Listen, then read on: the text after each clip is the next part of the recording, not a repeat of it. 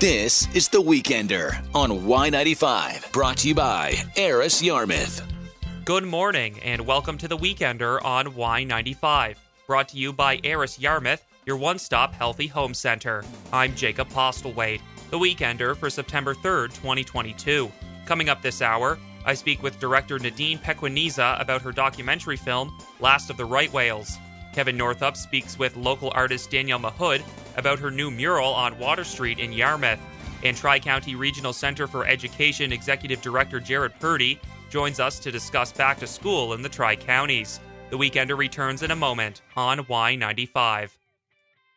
Welcome back to The Weekender on Y95. I'm Jacob Postlethwaite.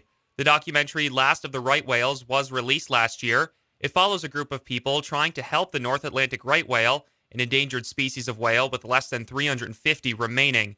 The film follows their efforts to document these animals, keep them safe in the water, and develop new fishing gear to keep them out of harm's way. It's a powerful story, and I'm happy to be joined by the director of Last of the Right Whales, Nadine Pequeneza. Thanks so much for joining me, Nadine. Hi, Jacob. Thanks for having me. Appreciate it.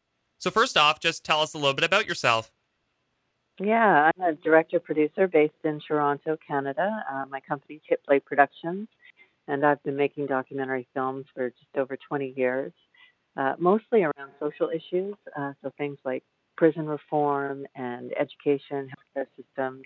And this is actually my first documentary about wildlife. Some people call it an eco-doc, but I really see it as a documentary about us because it all has to do with cohabitation and how we can live and share space with animals like the North Atlantic right whale, which are currently critically endangered. Yeah, so tell us a little bit more about, what drew you to want to make this film, because you're also the writer and producer of it. Yeah, well, it was really the headlines, that were coming out in 2017. So many of these whales died in Canadian waters during that summer, and it really caught my attention. I'd actually never heard of a North Atlantic right whale at that point in time. And so as I was following the story and realizing that it was us, we were really the reason that this species was facing extinction, and not because of whale hunting, that was banned for this species in 1935, but more it really is because of accidental death. We're accidentally running into them with ships and entangling them in fishing gear. And so that really drew me to the story, the idea that we could actually change our behavior and prevent a species that's been on this earth for millions of years from going extinct. I really wanted to tell that story. And you were able to film the whale migration. So tell us a little bit about what it was like to document these animals in their natural habitat, just, going about their lives. Yeah, it's actually very difficult to film a critically endangered animal. Because for obvious reasons, there are protection measures. So you can't get within 500 meters of them in Canadian waters and 100 meters in the U.S. And so just getting permission, you have to get permits either from DFO in Canada or NOAA in the United States to even get close enough to film them. And then you can't dive with them. That's absolutely prohibited. There's no way to permit that.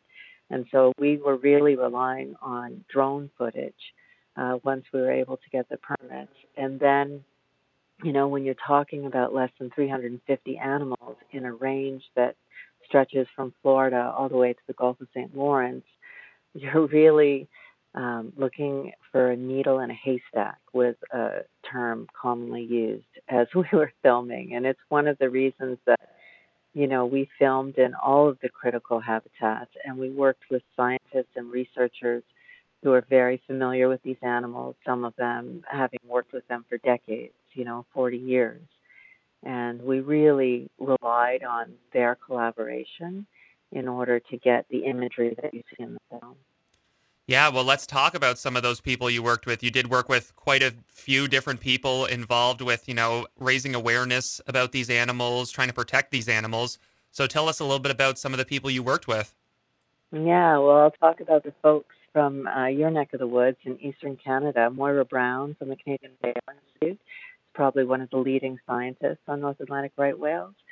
We went out with her and a research trip that has been going every year since 2015, since the whales have started to come into the Gulf because of climate change. They're moving further north in search of food, which is one of the reasons that we had so many deaths in 2017, because we weren't expecting them in those large numbers in those waters. So protection measures like speed restrictions and fishing zone closures during the migration were not in place. So we filmed with Moira Brown on that research trip. The lead scientist on that trip was Kimberly Davies, who's from the University of New Brunswick, and she's doing some groundbreaking research on how climate change is affecting the distribution of their food. Because these enormous whales, they're 60, 70 tons, but they feed on a very tiny species of plankton, zooplankton, called a copepod. And so Kim is trying to figure out how that redistribution of plankton is impacting the migration route and the feeding habitats of right whales. So we filmed with both of those scientists. We're on the same fishing vessel, actually a fishing vessel that after the crab season charters their research vessel. So that was an interesting connection between the fishermen that we documented in the film, someone named Martin Noel, he's a snow crab fisherman. In that fishery, along with the lobster fishery, are sort of the two biggest threats to right whales because of a vertical line that stays in the water. It's a fixed line fishery, and that's what the right whales, they're baleen whales, they feed with their mouths wide open. So it's hazardous for them if there is a line stretching from the surface of the water to the bottom of the ocean. It can easily become entangled in their baleen, wrapped around their heads, their fins, which can really inhibit their movement, but also their feeding. And that's also something that we documented in the film, a recent entanglement. A whale that 4 hours earlier the scientists had photographed year-free, severely entangled and really thrashing, trying to get free of that gear. And then someone else we also filmed with on the East Coast is Nick Hawkins, who is a wildlife photographer. And he was really on a quest to document what was happening with the right whale, sort of similar to us, but he wanted to get underwater footage. And so had gotten special permission to use an ROV, a remotely operated vehicle that he had built that could be used in a safe way to try and capture underwater imagery of these animals. So we followed Nick on his quest to do that. And then we filmed with other scientists down in the States, in the calving ground, which is off the coast of Florida, Georgia. We went out there with scientists trying to document new calves being born each year because, in 2018 there were 0 calves born to this population. And so all of these threats that they're facing is really posing a problem for reproduction. Each year there's fewer and fewer whales being born, or the mothers are not having calves at the same interval. So whereas it used to be every 3 years, now it's more like every 6, 7, and up to 10-year spaces between the time that a female can get pregnant again. And that has to do with those stresses that we're talking about, entanglement and ship strike, but also with food availability. So yeah, by filming in all of the critical habitats, we were able to tell the complete story of what's happening to the species. And once you had that, you had all that experience, you did all those things. What can you tell us that you took away from this experience? What did you learn? I learned that, there's things that can be done. I've learned that, in some areas in the States, for example, Cape Cod Bay, which is the feeding habitat right now for right whales, almost 60 or 70% of the population is going there. And we know that from Charles Mayo, who's working with the coast studies, and he's documenting how that is becoming an increasingly important region. And in that bay, fixed line fishing has been prohibited during the migration. So it's essentially narrowly eliminated the risk of entanglement in that bay. And you see the impact of that on the species. So you really learn that there are things to do, and if it's not a closure during the migration season, there's new fishing technology that's being tested. So when we filmed Martin Noel, the snow crab fisherman I mentioned earlier in the Gulf of St. Lawrence, he's testing ROLAS gear, or on-demand gear they call it. So it actually keeps that vertical line submerged with the trap on the bottom of the ocean. And by pressing or sending an acoustic signal from the boat to the trap on the bottom of the ocean, they can release a buoy which floats that line to the top of the water column, so it pops up on the surface, and then the fishermen can retrieve their catch, whether it be crab or lobster. And this means that risk of a whale becoming entangled in that line is greatly reduced because it's only in the water column for a matter of minutes instead of being left there for days when fishermen come back to pull their traps. So really I saw that, things can be done. And right now with speed restrictions, at the time that we're filming, calves were hit by smaller vessels, so recreational boats under 45 feet. And right now, in a lot of U.S. waters, their speed restrictions don't apply to vessels under 65 feet. Well, NOAA has just introduced legislation that would make it apply to smaller vessels because we understand that, when the whales or calves, they can be seriously injured by these small fishing vessels or recreational boats that we take out to enjoy the ocean. So just by slowing down to 10 knots, it can make a huge difference for the survival of this species. And the film was released in September of last year. Can you tell me a little bit about, what the response to the film has been? Yeah, well, it's been wonderful because we've had a long window. Normally when you produce a film for broadcast, it goes to television quite quickly. Partially because of COVID and the backlog of films, they didn't schedule. Our film has been scheduled for January of next year to air on CC, The Nature of Things.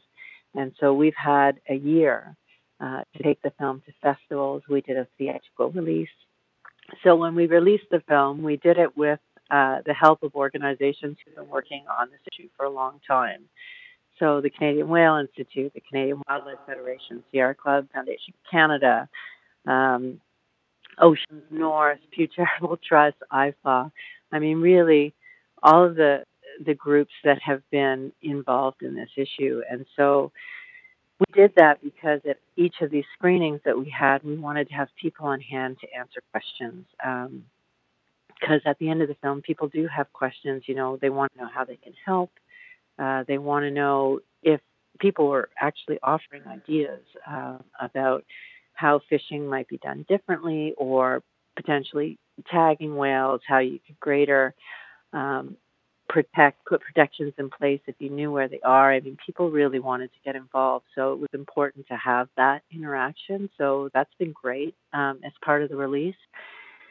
And the responses are wonderful. We've got an email campaign. If you go to the website, lastoftherightvhales.com, you can see all of the different activities that we're doing around the release of the film. So one of them is an email campaign where you can, write to the Canadian and American governments to talk about your support for continued protections for North Atlantic right whales. We also had a naming competition that's just closing.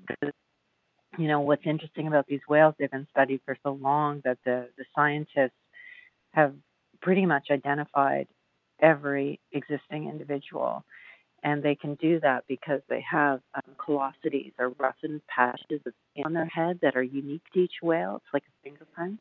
And so they follow the individual lives of these whales over generations, from grandmothers to grandcalves. And so part of the campaign that we've been doing is, one, teaching audiences about that, but also giving them an opportunity to suggest names for one of the whales that became featured in the film because of something that we ended up filming, the entanglement of 4615. It's a 5-year-old male, and so we told a little bit about that whale's life story, who his parents are, the fact that he was raised by another mother, which happens sometimes in this population. And so we invited people to offer names for that whale, and the name will be chosen at the Right Whale Consortium by scientists this year in October. So, yeah, the response has been good to the film, and we look forward to showing it to more people. So wrapping up here, what do you want people to understand about the situation with right whales? Yeah, I want them to understand that we can do something about it, that we can prevent the extinction of this species. I want them to understand that it's urgent. With all of the changes happening on our planet because of climate change, these whales are an example of that. And it's not the only great whale species being impacted by the availability of food. Gray whales on the Pacific coast have been dying because they're having difficulty finding food. Similar studies are being done with humpbacks. So, the warming temperatures, the impact that it's having on ocean currents, we don't see it as much as we do the forest fires and the flooding. But all of these things are really coming to a head. And I think by watching the film, people can have a deeper understanding of that. And also by protecting these animals, they can come to understand how that in turn nurtures the planet, because they are fertilizing phytoplankton, which is so important to the health of our planet, as a producer of oxygen and really the life base of the ocean. So, yeah, there's lots of takeaways. But mostly I want people to get involved in seeing how they can support protections for right whales. For sure. And where can people find your film? Yeah, so people can see the film. We're still doing these community screenings in the U.S. and Canada. If you go to the website, there's a screenings page, so Last of the Right Whale screenings, and you'll see where screenings are coming up. Next year, the film will be on television, so it'll be on CBC's The Nature of Things in January. They haven't announced the date yet, but we know it's coming in January. It will also air on PBS Nova, so that's where folks can see it here in North America, and then it's going to be on Arte as well in Germany and France. And so we're hoping this film will have a long life. We've created a study guide so it could be used in schools and community screenings to continue, and then hopefully available on VOD platforms after that. Well, I want to thank you so much for joining me, Nadine, and discussing Last of the Right Whales. I think this is really important, and it's a documentary everyone should check out. I got to see it, and I think it was really good. You mentioned the drone shots earlier, and those were just fantastic. So I think it's a really good film, and everybody should definitely check it out. That's wonderful. Thank you, Jacob. I really appreciate it. That was Nadine Pequeniza, director of the documentary Last of the Right Whales. The Weekender returns in a moment on Y95. Welcome back to The Weekender on Y95. I'm Kevin Northup. We have an artist in our studio this morning to talk about a beautiful new mural that's on Water Street in Yarmouth. When you come off the Yarmouth Ferry Terminal, if you're coming off the CAT, you're going to see it right away. It's going to catch your eye. It looks fantastic. Danielle Mahood's in studio with us this morning to talk about, the inspiration behind that and how you create a mural like that. It's obviously a talent that I certainly don't have, and many people probably don't. But we want to know about that creative process too. So Danielle, thank you for being here and sharing your story about it. Thanks for having me. Not a problem at all, Danielle. Let's start with a little bit of background about yourself, how you got into the arts and wanting to create big, beautiful pieces like this. Well, I've kind of just been into art since I was a really little kid. I've always had a pencil in my hand. I'm a self-taught artist. I started painting when I was pretty young, doing portraits. I still do commissioned artwork, portraits of people and pets and everything. I'm a graphic designer by trade. I went to school for that, and that really helps me a lot along the process with the design aspect of it, coming up with the idea for the bigger piece and how I'm going to lay it out and everything. When you see, a wall like that, and I think you mentioned that, it was just a blank wall, and that's something you really wanted to pursue to try to create something there.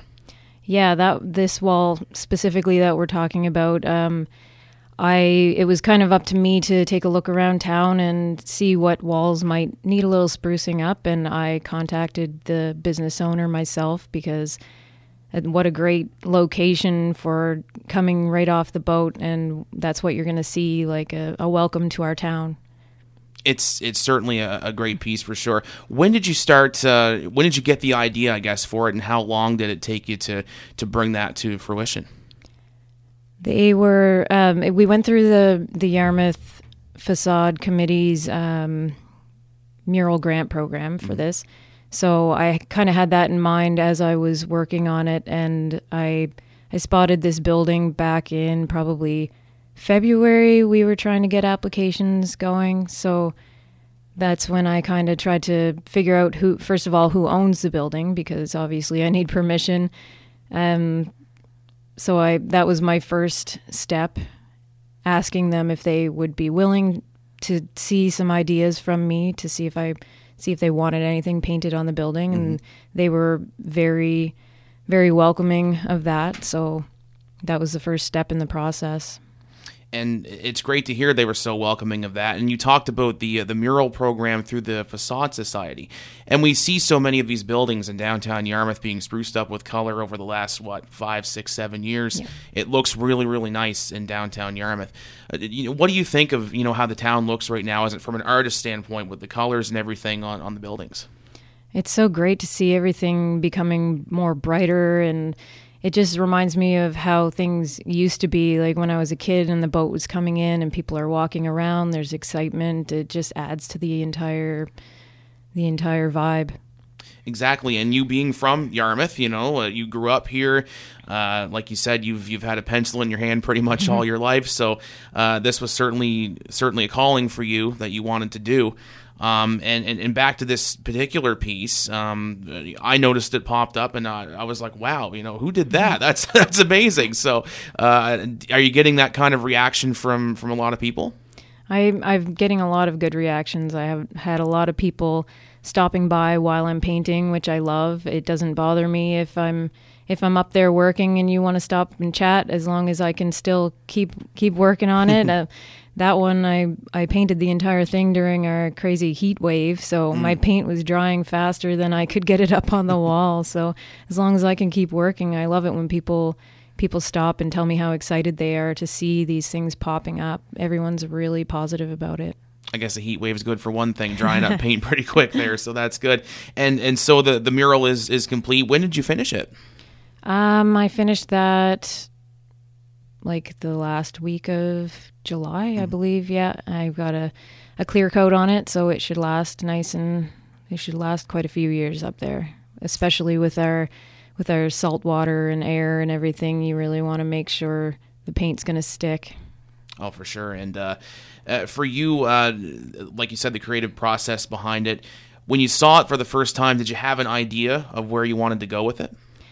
That building in particular, it has been painted a very bright blue, so I wanted to use that to my advantage as my sort of base coat. So I had that in mind when I was thinking of what to put up there. The Facade Committee is looking for specifically nice bright colors, some ocean themed things, some fishing themed from the area. Some of it they're doing like historical pertaining to Yarmouth, so I kind of had that in mind when I was thinking of my design. If you look at the Sweeney's Fisheries website, one of the first fisheries mentioned is sword fishing, which a lot of people don't think of maybe when they think of Yarmouth, right. But it's a big part of our history. It is, for sure, and it's not just lobster. We don't just specialize in that, right? You want to branch out, of course, and that's great. So that base coat was kind of there for you already to kind of go with. And I noticed there's like a clamshell on the bottom right corner, and there's a quote there, isn't there? Yes. Yeah, what was that? I like to have a little bit of a quote, like people like to get their pictures taken in front of it, so I put it down there for everyone to stop and get your selfie taken in front of it, and it says, "Happiness comes in waves," which I think everyone can kind of relate to.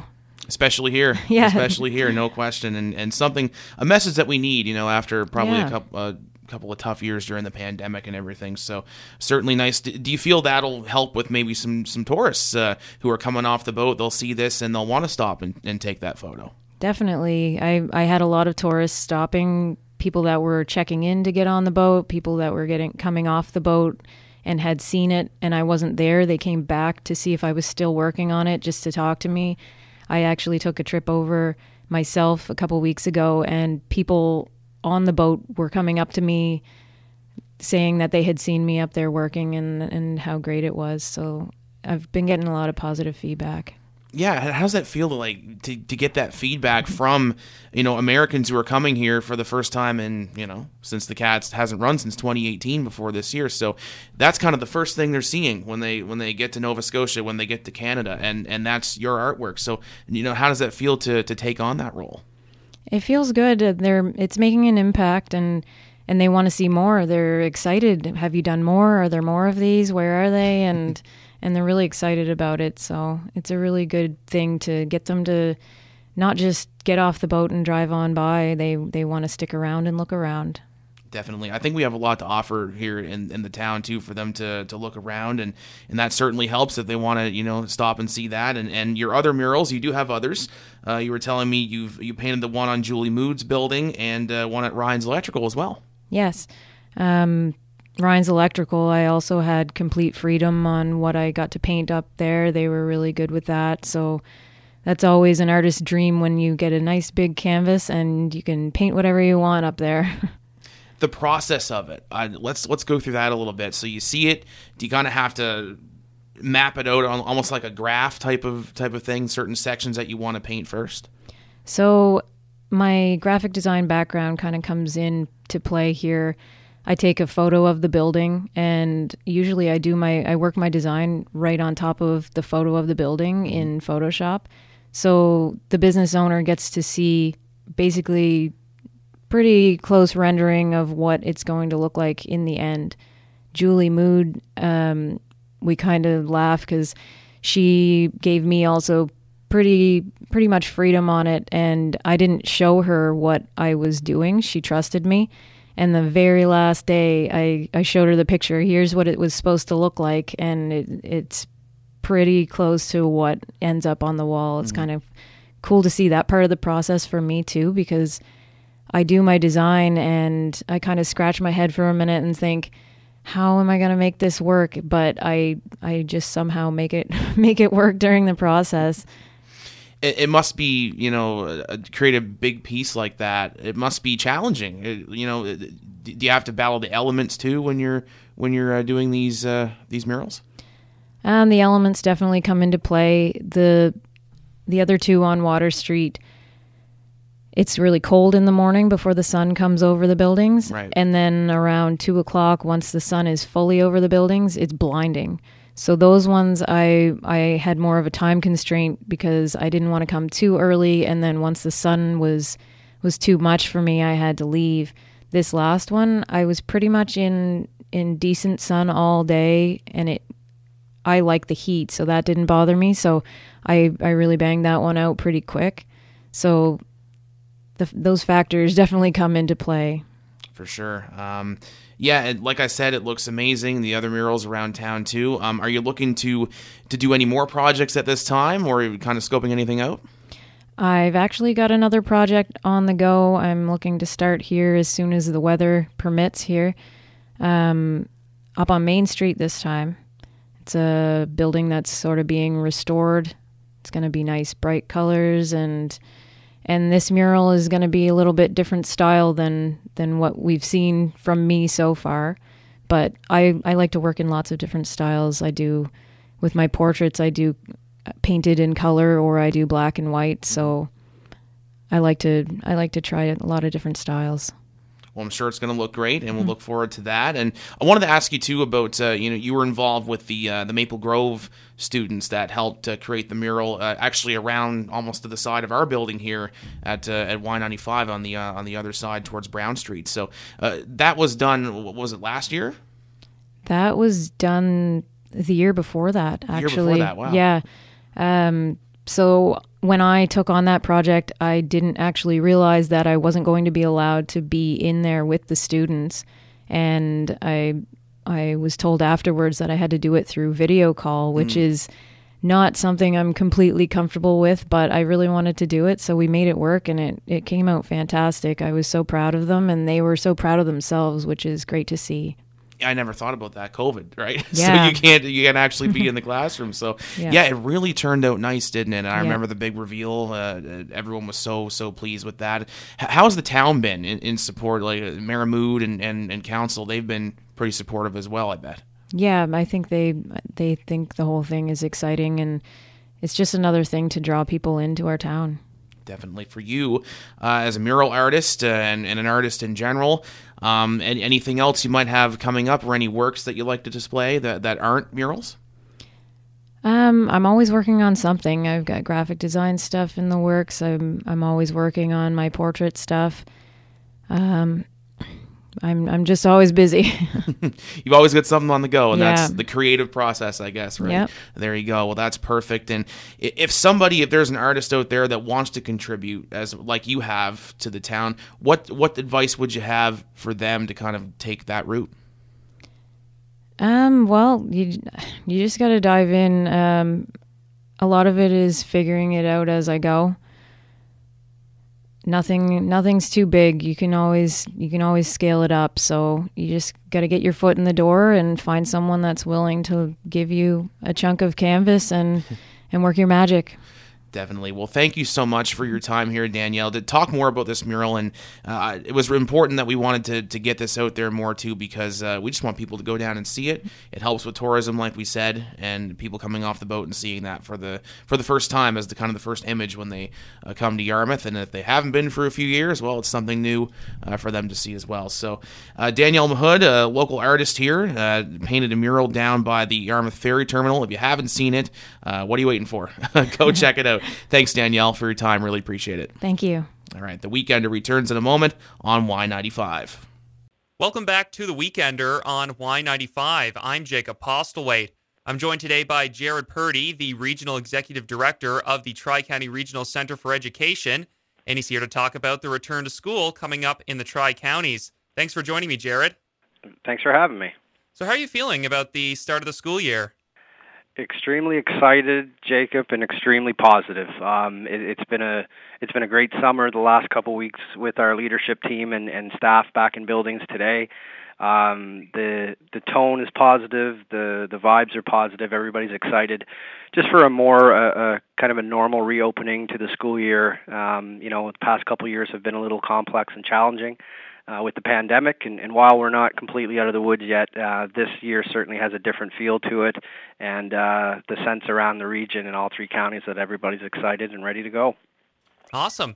Well, that's cool. You guys have been getting together, discussing things. So tell us a little bit about what's been going on in those sessions.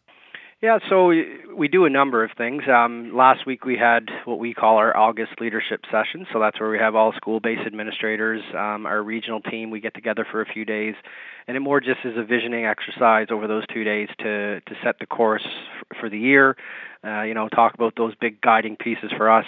Talk about the provincial inclusive education policy, our system improvement plan here in Tri-County. Meeting the needs of our students and their families, and just really setting a good positive tone to open up the school year. And obviously we talked to our different departments. Our operations department, I can start with them. They've had an extremely busy summer with transportation routes, schools getting ready. The custodial staff at our schools have been amazing. The schools look great. We've done some infrastructure work across some of the schools, obviously working again with our ventilation systems to make sure those are up and ready to go. Human resources, finance, all divisions are ready to rock in Tri-County. So again, it's been a really good, positive feel around the office and in our schools. Well, that's great.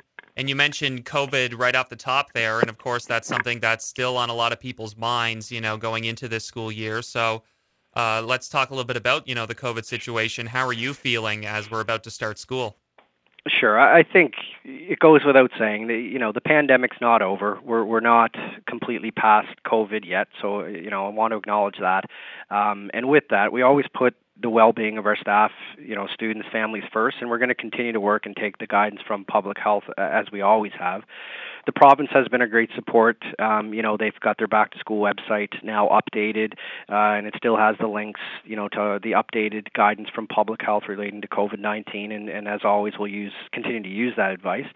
And we've worked with our schools and our staff and obviously with our families around, what that looks like if you test positive, the guidance from public health, and just going through those best practices for individuals to stay home, when they're feeling unwell and if they have symptoms. And it's no different than in any other year when the flu season hits. It's the same advice that we've given in the same kind of flu approach.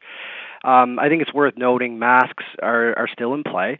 While they're not mandated, students, staff, and visitors who choose to wear a mask, they're going to be supported, and we'll continue to make those masks available in all of our schools and buildings for those who choose to wear them. And again, I go back to our operations staff. They've worked extremely hard and diligently to make sure that ventilation systems are regularly checked, cleaned, and obviously where necessary, repairs and upgrades and updates. And HEPA filtration units are still going to be provided to those classrooms and rooms in schools that are without active ventilation systems. So in speaking, with that COVID,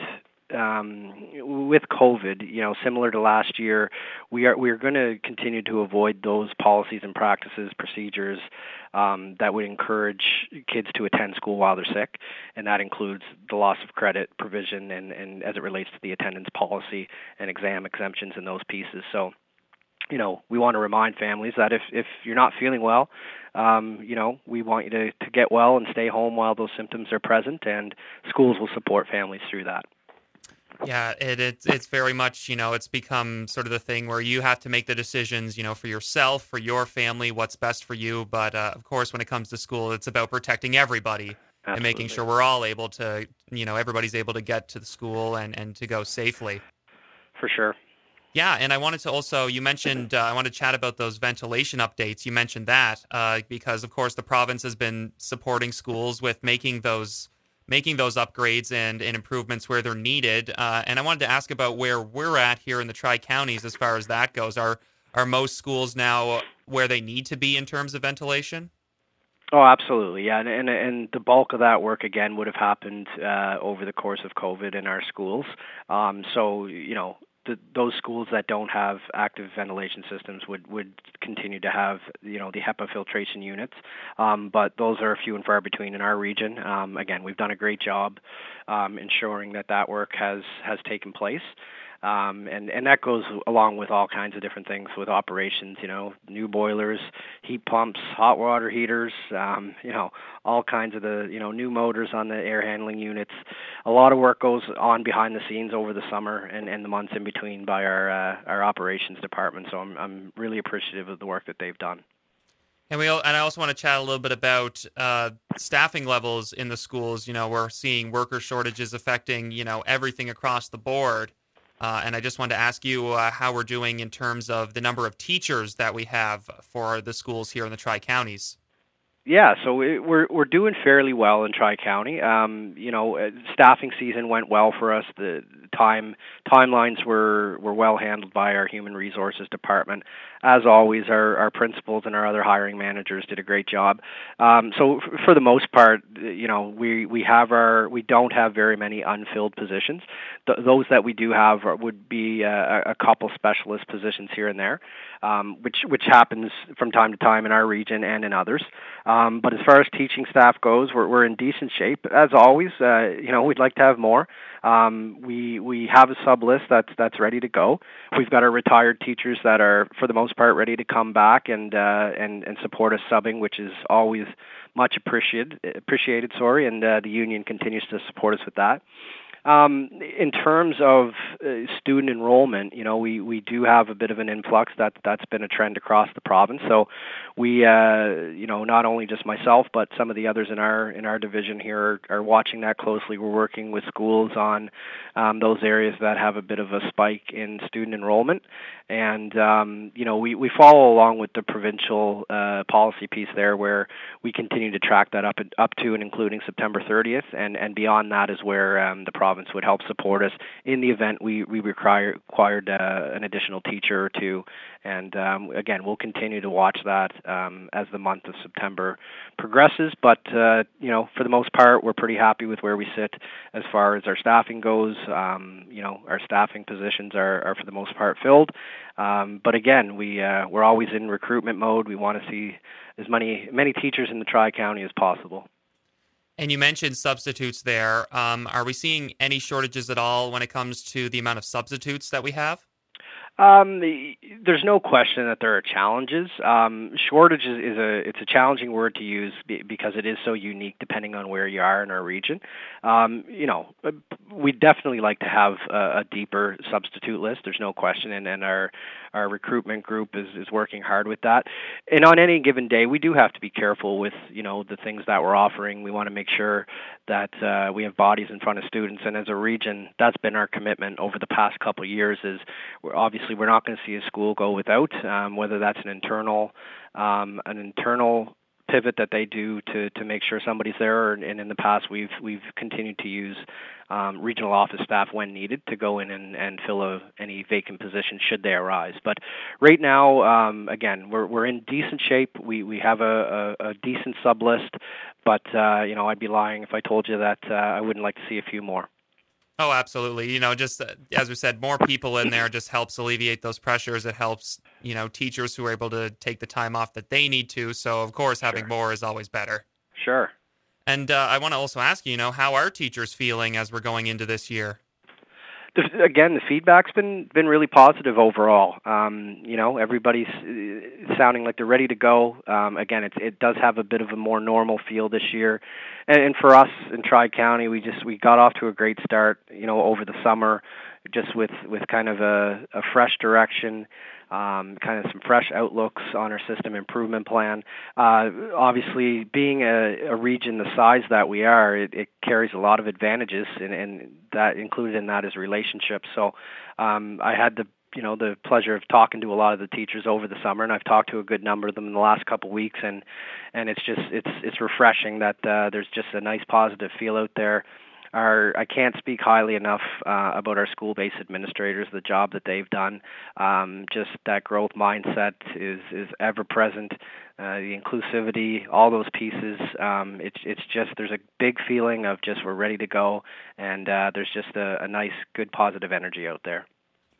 And another thing I wanted to ask about is something I've seen and I've been following a little bit is there's been a bit of a campaign by teachers at Meadowfields Community School to get some new playground equipment there. They're kind of on, I think they only have about 4 swings left, and the rest is kind of that gear has fallen into disrepair. So I wanted to just ask how you feel about that situation and, how important it is to have that playground equipment for the kids. Sure. So obviously this one's close to home for me. I've got 2 daughters that attend Meadowfields, Lila and Callie. So obviously very close to Meadowfields Community School. What a great school community. So I'm to say I'm supportive of this project would be an understatement. I've been in touch with them, have obviously helped out with some documentation and information. When you stop and think about that, right, I think some of us, myself included, you think of Meadowfields as it's a brand new school. It was built in 1999, right? So the playground equipment has served us well.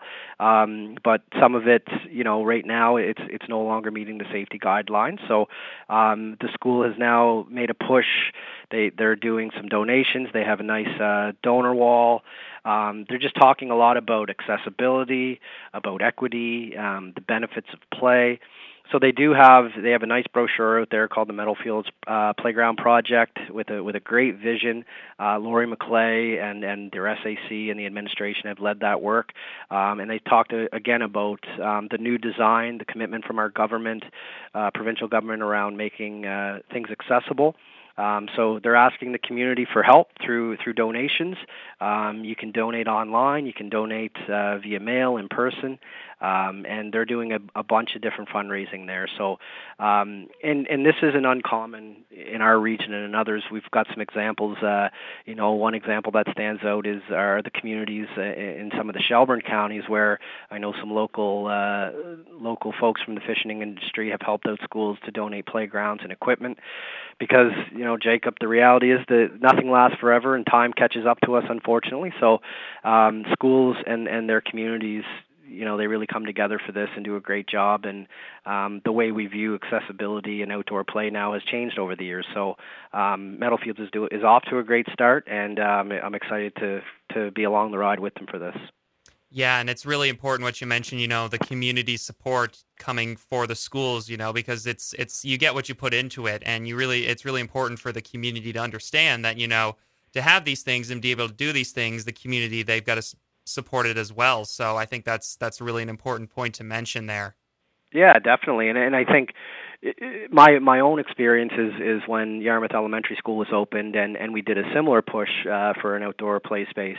And it's always important to note that, while they are school playgrounds, they're also community spaces, right? They're used after school hours, they're used during the summer, and the benefits of outdoor play obviously are well known. So that's why communities seem to be so fast to jump on board and help out.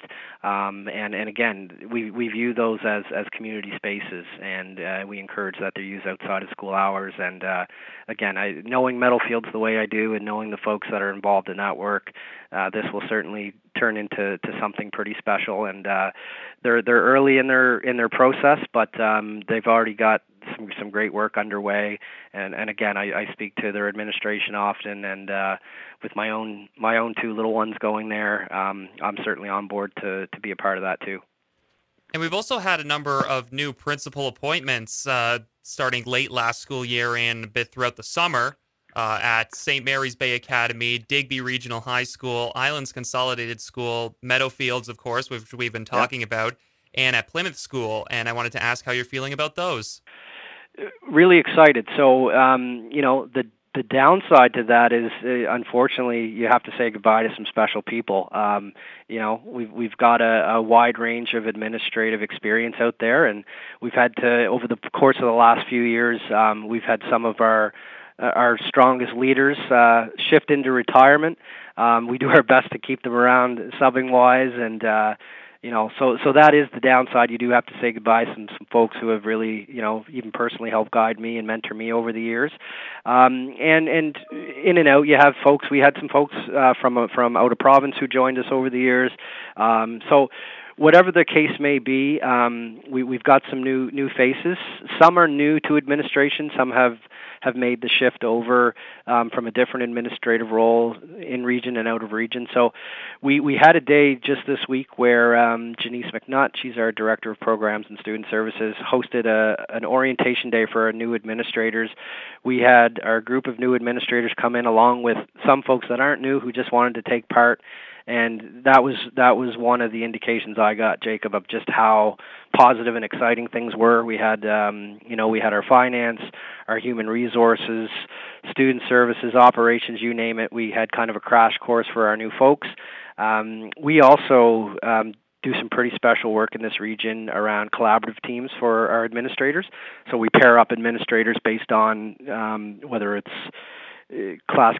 school configuration, where they're situated by county, and we do some collaborative teams that Janice leads. So we certainly take care of our new folks, and those that have been with us for a while are always quick to jump and step up to help out and network and collaborate. So definitely some new faces. Some of those that are new to positions are not new faces. They're just in a different seat. So I'm feeling extremely positive this year. I really couldn't ask for a better leadership team in our schools. And we meet with our administrators monthly, and leadership teams are meeting almost daily just around best ways to support and provide ongoing mentoring and coaching. So it's, again, I've said it a few times, it's definitely feeling positive, and there's just an air of excitement out there. And wrapping up here, is there any other information you want parents to be aware of heading into the start of school? I think, our schools do a wonderful job communicating with our families. So once school starts, schools will go back to those methods of school newsletters, school Facebook sites, Twitter, and our region does the same with Facebook and Twitter. As always, I would encourage people to stay in touch with the public health documents that are out there. That provincial return to school website is always a great resource. Our own Tri-County website, tcrce.ca, has a lot of important information on there. First and foremost, the school calendar is published there. One change to our calendar that's worth noting is we have changed our collaborative learning days. In the past, we used to have early dismissal on 14 days at 90 minutes early.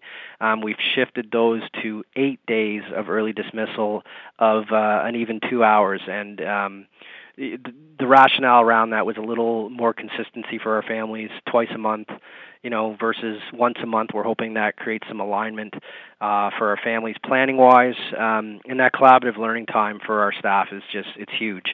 It's staff who are meeting regularly. They're sharing best practices. They're looking at student evidence and working collaboratively to improve practices, and that's for all of our educators. So we're appreciative of our families' understanding for the need for those days. And any other information, there's going to be a lot of information coming out, obviously, through the schools. But again, I think for me, it's just that we want families to be as excited as we are for the return to school. And I certainly know I've got 2 little girls that are just itching to get back. So as exciting as today is with the staff back, I really can't wait to get out to a couple schools on Tuesday to see those smiles. Well, it sounds like you're ready to hit the ground running. Jared, I want to thank you so much for joining us today, chatting about back to school, and I guess we can all look forward to the start of school next week. I really appreciate you having me, Jacob, and for the families listening, welcome back. We're excited to have you, and we're all looking forward to a great school year. That was Jared Purdy, Regional Executive Director of the Tri-County Regional Center for Education. And that's our program for today. Thanks for listening. For story suggestions or to submit feedback, email news.cjls@radioabl.ca or call our newsline at 902-749-1919. To listen to archived versions of our program, visit us online at cjls.com and click on The Weekender. The Weekender is a production of the Y95 Newsroom and is brought to you by Aris Yarmouth, your one-stop healthy home center.